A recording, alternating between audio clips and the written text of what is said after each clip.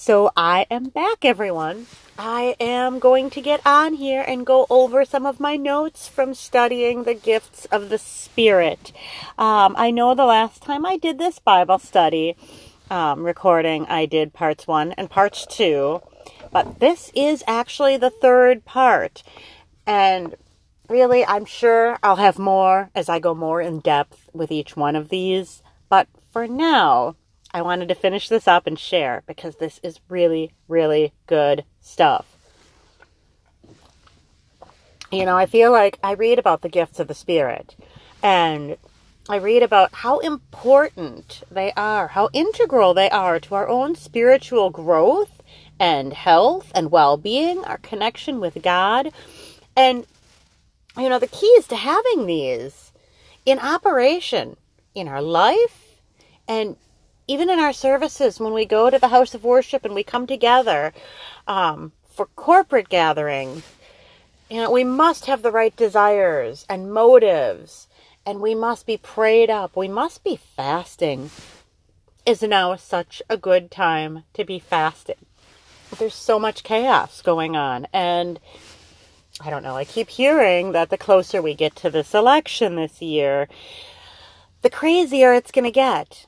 So I say now is a perfect time to be getting prayed up and to be doing all kinds of fasting so that we can properly and sincerely desire these spiritual gifts manifested among us and expect them to operate. 1 Corinthians 14 says, earnestly desire the best gifts. And then again in 1 Corinthians, it says, pursue love and desire spiritual gifts. God has these gifts for us, but we have to ask. And we have to ask continually. This isn't something where we go to God once or twice and we ask Him and then we just give up. We have to sincerely desire and covet these gifts and seek after them. Perseverance, diligence. Don't give up. Keep on asking. Keep on knocking. That's what the Bible tells us. So we all know we have to have the right motive or reason for wanting these gifts and for wanting them active in our lives and in the body that we are a part of. And this is where it's so important to really dig in to 1 Corinthians 13, that love chapter that's in between the chapters that deal with the gifts of the Spirit. Paul says, earnestly desire the best gifts. And then he ends that phrase saying, I show you a more excellent way. You see, if the gifts of the Spirit are operating out of a heart of love for others, there's never a concern that those gifts will be abused. You see, those gifts aren't to glorify ourselves. They're absolutely to glorify God and to edify the body of Christ.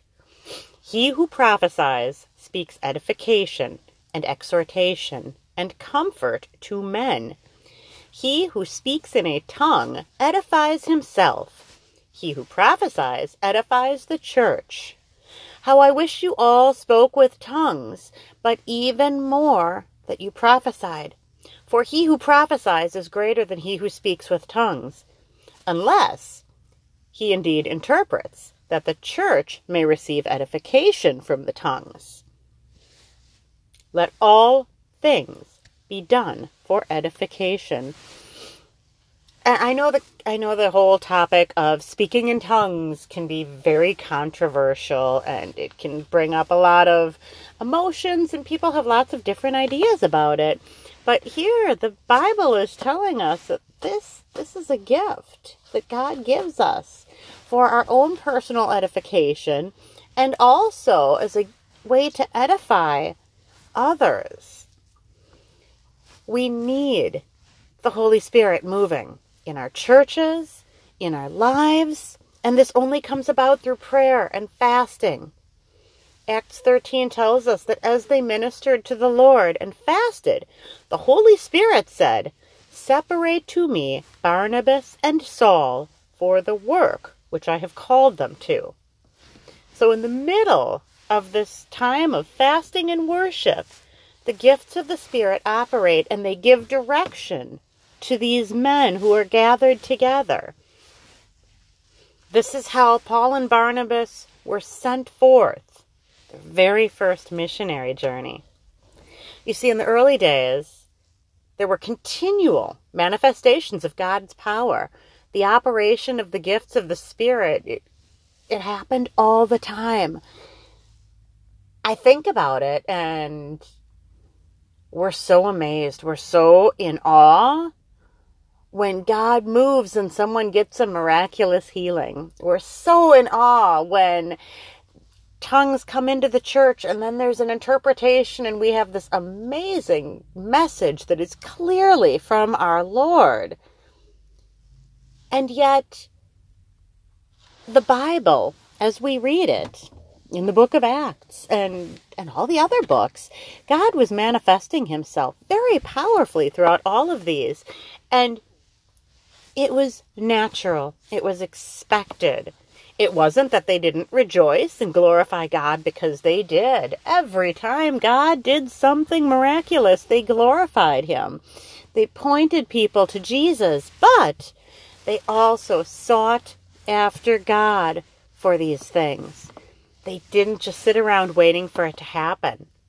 When the church was under attack, and it seems like it was always under attack when you read about the history of the church, I think of how there was so much persecution. It's so admirable that it's truly a testimony to their faith. I mean, the apostles were forbidden of Jerusalem to teach in the name of Jesus. They didn't stage a strike. They didn't sit down. They didn't stop talking about Jesus. But they prayed. They prayed and they said, Lord, look on their threats and grant to your servants that with all boldness they may speak your word, stretching out your hand to heal, that signs and wonders may be done by the name of your holy servant Jesus. They knew that there was power in the name. They knew that it was by stretching out the hand to heal that signs and wonders would be done. They knew that they needed boldness. I think we need a lot of that boldness today, when we're not nearly under the amount of persecution that the early church was under. And even when you look at other parts of the world, there's so many who they're living out their faith and they're risking their life on a daily basis for it. And yet they are bold. They are bold and they are full of faith, and they just know that God is with them, and they believe and they see these signs and miracles all around them. It's beautiful. It's a testimony that God is working in these places. It's the will of God for us to be conformed to the image of Jesus Christ. It's also the will of God for us to live like him. And that means suffering like he did. We need to be willing. Maybe we're not suffering exactly like he did, but he tells us suffering and persecution will come if we are truly living our life for him. Jesus had a very special anointing for his ministry. Isaiah 61 says, "The Spirit of the Lord God is upon me. The Lord has anointed me to preach good tidings to the poor. He has sent me to heal the brokenhearted, to proclaim liberty to the captives, the opening of the prison to those who are bound." This is a prophecy specifically about Jesus Christ. And the same anointing that allowed him to preach effectively also allowed him to minister with the gifts of the Spirit. Remember, before Jesus began his ministry, he spent 40 days in the wilderness fasting and praying, being tempted of the devil and overcoming him every time by the word of God. The Bible tells us Jesus returned in all power of the Spirit to Galilee, and news of him went out through all the surrounding region at the end of that time. He was tempted again and again, and every time he resisted the devil using the word of God, and the devil had to flee. We have that authority as well. When we submit ourselves to God, we are resisting the devil, and he will flee. The Bible doesn't say he might flee or he could flee. It says he will flee. The word of God, sharper than any two-edged sword. It works. Speak God's word to your devil, to your problem, and it will flee. So, okay, so I totally went off topic there.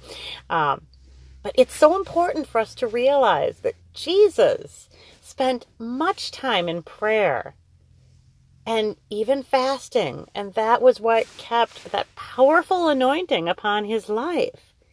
He rose up before the day, he prayed. Sometimes he continued all night in prayer. He had a habit of prayer. And we talk about habits, and we all talk about bad habits. We're really good at focusing in on the bad habits that we have. I bite my nails. When I get really stressed out, I tend to eat lots of ice cream. We have all these bad habits that we're able to speak. We recognize them. But what about our good habits? Do we have the habit of taking it to the Lord in prayer? Do we have the habit of recognizing that this situation calls for fasting and prayer? Do we see that? And then is that such a habit that we just do it? We dive in and we pray and we fast, and we don't worry about the fact that we were looking forward to chicken cordon bleu for dinner or Alfredo shrimp fettuccine. We just know, we recognize, and we desire to be in fasting and prayer for whatever situation. Jesus faced the greatest struggle of his life when he was in the Garden of Gethsemane. He prayed until his sweat was great drops of blood. That's some intense prayer. That's really, talk about dedicating yourself to your prayer, that you are praying so earnestly, such perseverance, such diligence, that you're sweating blood. I remember looking that up once when I was still new in the Lord to see if that was really possible. Because I'll admit it, there were plenty of times that I questioned things and I thought, that can't be right. That doesn't make any sense. That's got to be something that's symbolic of something else. But I remember reading somewhere there was medical evidence that this was a real thing that could happen. And I tell you, it gave me a new perspective on just that portion of the scripture. But, we're talking about the spiritual gifts here. We're talking about the need for the Holy Ghost, the anointing of God that is for everyone. We all need that continual anointing so that we can be an effective witness, so that we can live the life that God has for us. And this comes through our relationship with Jesus Christ. This isn't about attending a church a certain number of times a week or being parts of different ministries. It's not about religion or traditions or habits. It's simply a relationship with Jesus developed through much time in prayer and in the Word and in fasting. It's so easy because Jesus wants you to come to Him. He wants you to meet with Him and to talk with Him of those things, big and small, that are on your mind, that are weighing you down. He says, cast your burdens at my feet. And when we read about Mary and Martha, He tells Martha, as Mary is just simply sitting at His feet, that Mary has chosen the one good thing. I think that one good thing is for all of us today as well. And the more we make a habit of sitting at His feet, of having time in the Word and in prayer and in fasting, the greater the anointing will be upon our life. And that's tremendous power that's available to us if we are willing. James 5 says, the effectual fervent prayer of a righteous man availeth much. As we pray and fast with the right heart, with the right motive, we will have God's presence overflowing. We will have the gifts of the Spirit available to operate in our life. And God will show us, as we walk with Him, He'll show us the gifts that He has for us. He will teach us the way that we should go. He will speak as to when we are to go and operate in the gift of healing, or when we are to go and operate with a word of wisdom. He will help you. He will help me to acknowledge them, to recognize them, and to develop them. Because these are for His glory. They're for His glory, but they're also for our benefit, because these will just bring us more and more into the likeness of Christ.